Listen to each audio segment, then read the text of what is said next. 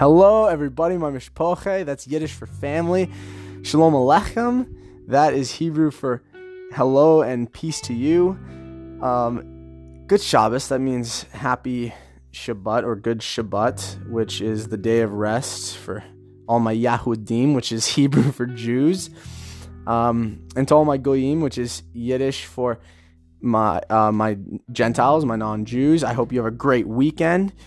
And this one's fun. I love this. We're talking about children. It's a book called Beyond Intelligence. It's how to raise productive and intelligent kids, apparently, according to a couple PhDs from the University of Toronto. And this book was fantastic because this is key. I want you, every time you hear things about the kids, flip it as to you.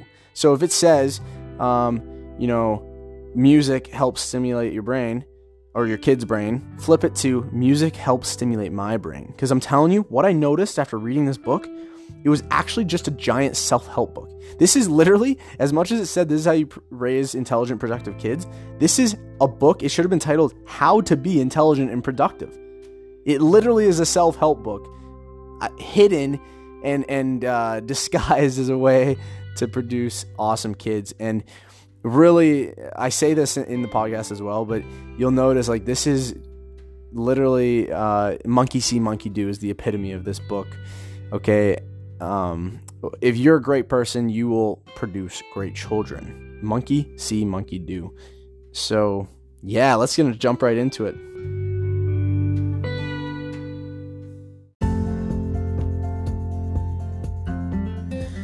Okay, people.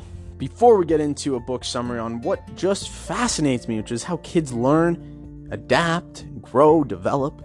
Because yes, they make books on that stuff, and you should go read them if you want to have kids. Actually, you shouldn't have to do anything. You should get to do things, and only if you want to. Don't let me boss you around. But I get to deal with young kids every day. Part of my job. I'm a personal trainer. Train a lot of youth. I'm telling you, it's crazy. They're sponges. And whether they seem like they're rebelling and they disagree with everything you say, if you're a parent listening, they don't do that with me all the time. I'm very lucky because I'm a third-party representative. But I'm just saying, they are soaking up everything you say, no matter how rebellious they seem to be. Keep that in mind. Real quick, this guy, Sven, his name's Sven. He's a TikTok therapist. He's absolutely a goat. Greatest of all time for all my boomers listening. So he says, the best way to make someone hate you is to tell them that your universe is the only right one. He says they're wrong and that they're a fucking idiot, apparently, because he's very blunt like that. But never forget that, okay? Be very open to other people's opinions. Be open to the fact that maybe your opinion isn't the only one. Anyways, I really like that. So let's jump into chapter 1, shall we? The author kicks it off saying that IQ is relative. Kids should be taught that they're all intelligent in their respective realms. This makes sense, right? Yeah, they then go on kind of the history of IQ. And, IQ scores, by the way, can change throughout your life. Fun fact. The test itself changes. They talk about how that IQ test is not very valid, right? It's been changed a lot. The authors then talk about different kinds of intelligence, and that only 4 of the 12 plus are tested on the IQ test. They recommend all kids should be learning music. This is because of the alternative brain development pathways that they're provided when learning music. I never got to learn an instrument growing up. Now, this is because my mother recommended, hey, do you want to? And I said no, and she listened to me. Don't get me wrong, I played instruments in school. Shout out viola, I couldn't even say it right, that's how long it's been. Oh, and the recorder, everyone did that, that's classic. Shout out Mr. Bell. Also, great yid. Just a mensch, just a tzaddik yid. Tzaddik is righteous in Hebrew. Anyways, that guy was awesome. Aside from music, though, learning another language is apparently so good for youth. Just everyone's brain. Especially kids. Oh, and you know what? If you're still listening, you're 2 minutes and 35 seconds in. I'm so glad. I might have caught you. And I should have said this in the intro. This book, it really showed me how to be a better human being. So yes, the book basically is about how to raise intelligent and productive children. But I noticed that this book actually is teaching us how to be just awesome, genuine, intelligent, productive adults too. Like, you'll notice. Now, I forgot to say this at the beginning. Go through this entire book replacing the word children with just me, I. Okay, like everything I say, think about it. Like if you did everything that they want you to do with children, you will be an awesome human being. And guess what? I'll try to say this at the end of the summary as well. The trick is to raise great kids, you just have to be a great person. If you are a great person, you're going to raise great kids because monkey see, monkey do. So there's a famous researcher, Carol Dweck. She actually wrote a whole book on the growth mindset. And she pops up in this book quite a bit. She made a startling discovery that those who are taught intellect is a step-by-step process, taking effort and practice, perform better in academics, career, and psychological areas than those who were taught that intelligence is fixed. That's so cool. People, just realize you can get more intelligent. You can raise your IQ, which even then, IQ isn't that important. You can raise your SQ, EQ, okay? Like, you have to understand you can do things to make it better. It's not fixed. Don't ever convince yourself intelligence is fixed. If you convince yourself that, you're going to convince your child that, and then you're going to fuck your kid up. I'll skip that. Yeah, just don't say, Jimmy, you're brilliant. Don't tell a kid they're brilliant. You have to be very specific. You have to tell a child. I love the points you brought out in that paper. Like, which one's your favorite point? Or with my athletes, for example, I won't just say like, you're awesome. I won't just say that. No. I will say, you were so strong during that set. Did you feel good? And then they start talking to you. A growth mindset, by the way, equips a kid to tackle challenges. Saying you're brilliant, it really teaches them to expect to know answers, which is impossible to know every answer. And this leaves them defenseless when they inevitably cannot answer something. And when I say defenseless, like their self-talk, their ego, they're defenseless, they're fragile. And then they might actually start lashing out because they're confused, or they want to put someone else down to make themselves feel better. Like, it just gets messy. You just got to teach them that it's okay not to know. And that's a growth mindset. They will tackle challenges, right? Someone said this, I forget who, intelligence is more about doing than being, eh? Intelligence is more about doing than being. Chapter 2. One must have knowledge to be creative. That is a fact. And this was interesting. Like, the book does quickly try to say, listen, we're saying IQ isn't everything. We're saying IQ can be changed. Like, it's not fixed. However, they do say, like, a person needs some of these just prerequisite knowledge bases. I really can't speak English. A person needs a base level of IQ just to even be creative, right? Now, if you're wondering, creativity itself, it stems from self-mastery, okay? Self-mastery, if you guys don't know, that's when you are possessing something that you are superly confident in, have high self-efficacy in. Divergent thinking, that's thinking in different directions, okay? And communication, that's where creativity comes from. You got to teach your kids all three of those so they have the ability to be creative. Einstein himself, he said, if at first the idea is not absurd, there is no hope for it. I don't know, it's a little schmaltzy, I don't really like it, but whatever. If you do, I hope that inspired you today. Good job, podcast over. No, I'm just kidding. Be open to your kids' absurd ideas, pretty much, okay? Do not be that parent that just shuts down a kid's idea. But a lot of people do. Think about that. Like it's sad, but parents may not realize they're doing it. Now, this book likes to give some short stories to explain their ideas, which I think books do a lot of, just to fill pages. And yeah, this story, the kid changed their parents' outlook on the science of flowers and helped the parent understand that thanks to their lateral or divergent thinking, that they understood flowers more, something like that. Now, this book is always prepared for people's counter arguments. So someone might say, okay, be creative, teach your kids creativity, don't shun them for being creative. Okay, well, what about this, Sev? What if your kid's creative and then they get a 0 on their essay because their creativity was so off track that it didn't actually get them any marks in the assignment? Well, perfect. Okay, so now they realize it's okay to be creative. However, this is also a lesson on seeking feedback to better yourself. So now they realize, okay, someone wants something out of you, which is to write an essay on flowers, and let's say they wrote an essay on the sky. So then now they grow up as adults or teens, where they're not afraid to receive feedback. They will see it as a good thing that they got feedback to get better. So now you knock two birds with one stone. It's a creative child who can think organically and autonomously, but then you've also created this awesome feedback receiving child. And how often throughout sports growing up, I always heard coaches saying, I want a coachable athlete. No different than, I guess, researchers want people who are willing to learn, and teachers and everything. People, I think any job too, they just want people who are willing to be coached and learn. Oh, this is just a fun one. I was debating telling you guys this, but this author of another book, F. Scott Fitzgerald, would deem that first-rate intelligence is being able to hold two opposing ideas in your mind at the same time and still be able to function. Fun fact, folks, your creativity improves when you're doing something you love, not just enjoy, but love.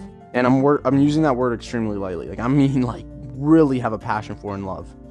And just think about something you really love. How easy was it to research it and get creative and think outside the box with it and just think about it? It's so easy when you love something to do that. So this, as a parent, you can obviously project that on your kid. Flow state's euphoric. It's addicting, and I've never heard that before. I love it. It's so true, though. Dr. Laurie Santos says flow is when challenge meets skill. If something is too difficult, then you get daunted. If something's too boring, then you don't want to do it, and then you're out of flow. But when you just have just enough challenge that meets just enough of your skill, you're in flow. It's not daunting. It's not boring. You're flowing. And it is addicting. I like that. I've never heard that before. If you want to put your kid into flow, authors Donna Matthews and Joanne Foster would say, give them realistic goals.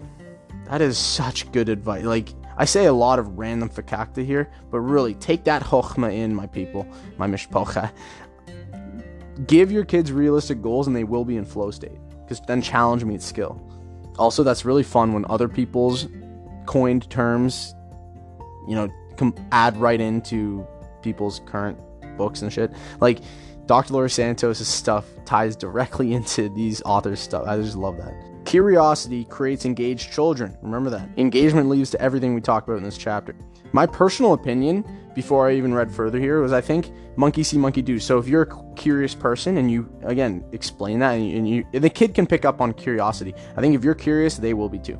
A little side note I want to make too is, while reading this, not only can you switch out the word child for me and I, because this book really does help you become a better human being, but also you can reflect on how you were parented. Were you parented like this? Were you not? How did that affect you? You can look inwards. And actually, just coming off that book summary we did on marriage and how hidden issues, which is like going back to your childhood and seeing how that affected how you get into relationships. I'm just saying that you can read some of this and be like, oh, did my parents do that? Oh, could they have done that better? Okay, and then you can be like, oh, that's why I resent that. Oh, that's why I do this now. And you can forgive yourself, forgive them, and then it won't carry on into your relationships and become this unconscious fear that destroys your future family. Here's some things to ask yourself based on how you were parented or how you're going to parent. Do you expose your child to a whole wide range of experiences, like cultural experiences, science-y experiences, athletics, technology? And then once your child's identified one or more of areas of interest, do you support their learning in those areas? That's key. Think of it, again, some of this sounds like common sense, but there are a lot of parents that wouldn't support certain interests people have. Now, I can't help but think outside the box here. What if a kid's interest was like in the KKK? Like, how could you not? Like, I wouldn't support that, but then I guess that's a learning lesson and whatnot. But like, still, imagine if some kid has a really messed up interest, like that is hard for you to support. Just saying. Oh, this is a good one. Is it okay for my child to hold ideas that differ from my own? That's interesting. I think some people's self-talk would get in the way there, and they'd be way too insecure to allow kids to maybe disagree with them or whatever. Do you celebrate your child's play from the spontaneity and curiosity perspective? Did you have your play and spontaneity and curiosity celebrated when you were a kid? I was very lucky. I got to play with my brother all the time. My mother would let us and then just call us for dinner. But then I vividly just remember on weekends we do yard work. We had a big backyard, and I'm sure it was only like 3 or 4 hours on that, like a Sunday. But I just remember vividly, like, it felt like forever. Sometimes it would last all day because we have multiple jobs, but I wouldn't be able to hang with friends until after that. And it was a valuable lesson that I'll definitely instill in my children, not out of revenge, because I do feel some people make their kids do certain things just out of revenge. They don't even realize they're like, I had to do it, so I'm making my kid do it. Otherwise, it's not fair. But there are things like to prioritize helping the family out over hanging out with a friend. Like, that's a good priority to teach in a kid. Do you provide immediate feedback to your child's efforts? Did you get immediate feedback when you were a kid? Here it asks, do I listen carefully to what my child has to say? When you were a kid, Did your parents listen carefully to what you had to say? That I don't feel like, honestly. Same with here, it's saying, do I as a parent encourage my child to think openly and patiently and generously about the ideas of other people? Again, when I was a kid, don't get me wrong, I was taught all about the world, but I don't think I was encouraged to think that openly about other people's ideas. I think my mother and father kind of encouraged me to just think openly about their idea, or just not even openly, just possess their ideas. They didn't really say I could think about other things. I don't know, but I have a foggy memory too. There's no right or wrong, says the author. These questions just to make you ponder. I like the learning from mistakes thing, like teach your kid to learn from their mistakes. So many parents project their insecurities and fears onto their kids, but you got to let just let the kid make the mistake. And this is a point I've talked about with everyone in my life, but if you're listening and I don't ever talk to you, maybe this is the first time you've heard it, which is there are certain things you got to let a kid slip and fall on the ice, as long as they're not going to get really hurt. Just let a kid fall, or let a kid burn pause. Do not let a kid burn their hand. But if a kid's going to, what's a good example? Things that don't hurt someone. If a kid's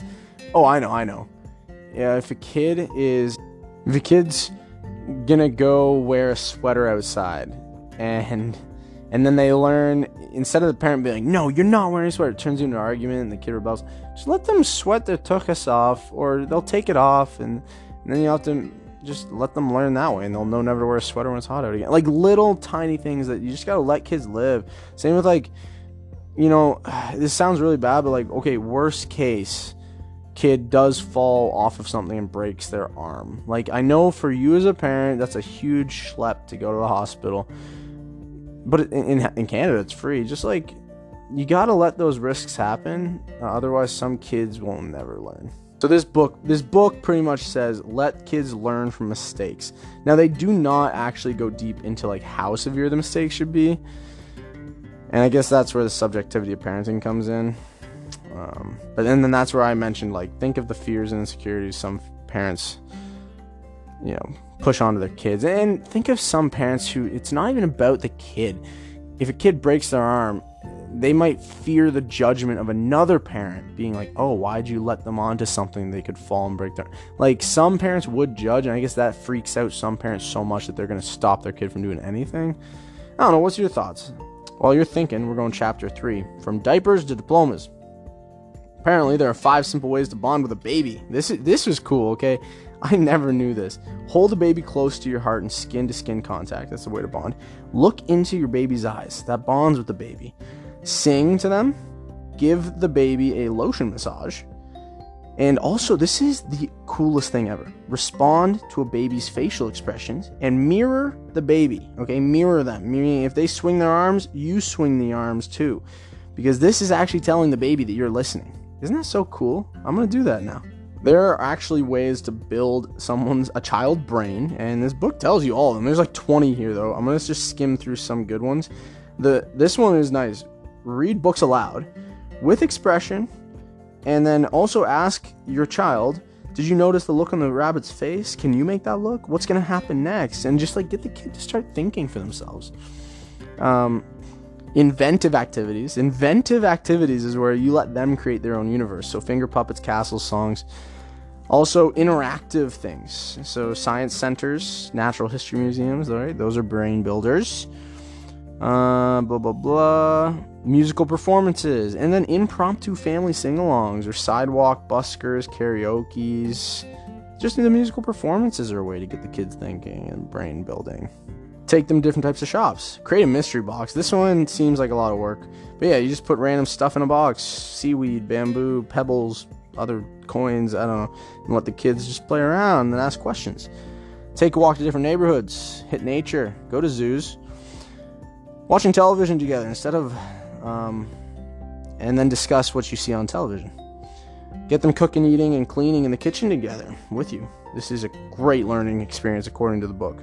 Oh, this is great. You organize a closet, bookshelf, or cupboard together. This teaches them organization.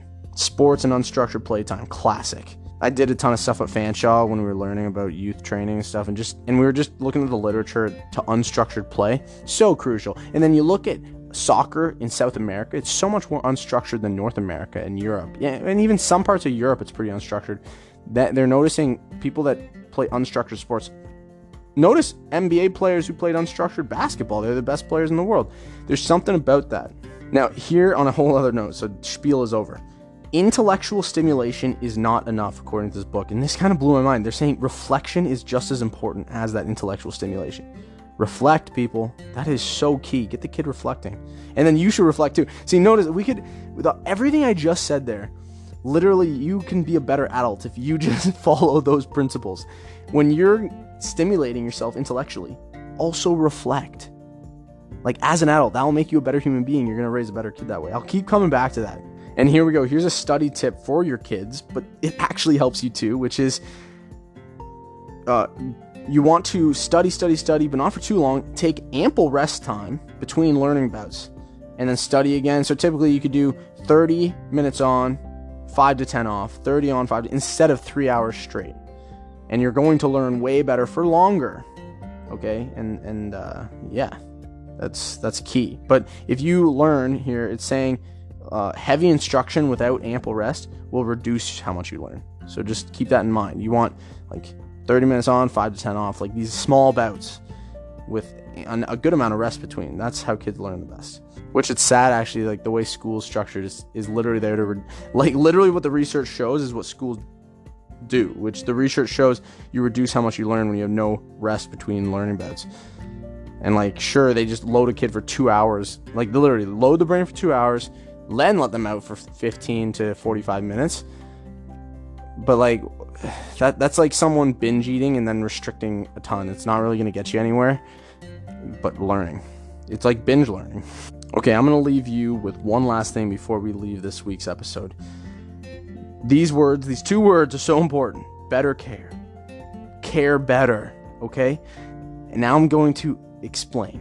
So, children participated in a study where the more care they had, not necessarily by parents, just a caregiver, it could be a nanny or something, they had higher levels of language cognition and social development than those who had low quality care. Now, I don't know how they measured the levels of care, to be honest. I didn't read the study, I'm just trusting the book. But isn't that so cool? I'm going to leave you with that because holy shit, like this explains so much of society. If you care really well for your kid, they're going to literally be a better human being cognitively and socially, which like is how you set up success. That's how a kid is successful in life. God, and it's a negative feedback loop because a kid who isn't cared for well, that's all they know. They've literally been taught how to parent by their parents, which was shitty parenting, so they're going to be a shitty parent. And those kids are going to be low on the cognitive and social level, which means worse jobs, lower income. Lower income and more poverty means worse home situation, which just feeds into the shitty parenting. Like, oh God, this is a mess. Like, whereas it's a positive feedback loop on the other end. Higher income, higher cognition, higher social life means better opportunity, means happier people typically, and which means for the most part, better family life, which feeds into the people learning how to be good parents because they don't good care. It's just, oh God, no wonder we're seeing society over the years just two separate ends of the spectrum. God, and I'll finish on that super sad, pessimistic note. I will finish right there, but just remember the positive side, which is better care. If you care really well for yourself, okay, remember, I was about to say for your child, this whole book you can flip onto yourself. Just care, show good care for yourself. And my God, your social skills, social development by definition, and your cognition, your cognitive abilities are going to go up. That's awesome. Anyways, and by the way, if you're like, what does better care look like? It includes warmth, responsiveness, the right kind of stimulation, like we discussed, and the love. So, in a safe place for your kid. Can't wait to get back into part 2. Everyone, thanks for taking the time. And please keep reflecting. Don't see this as how to raise a kid necessarily. Look back at how you can use these to be a better human yourself.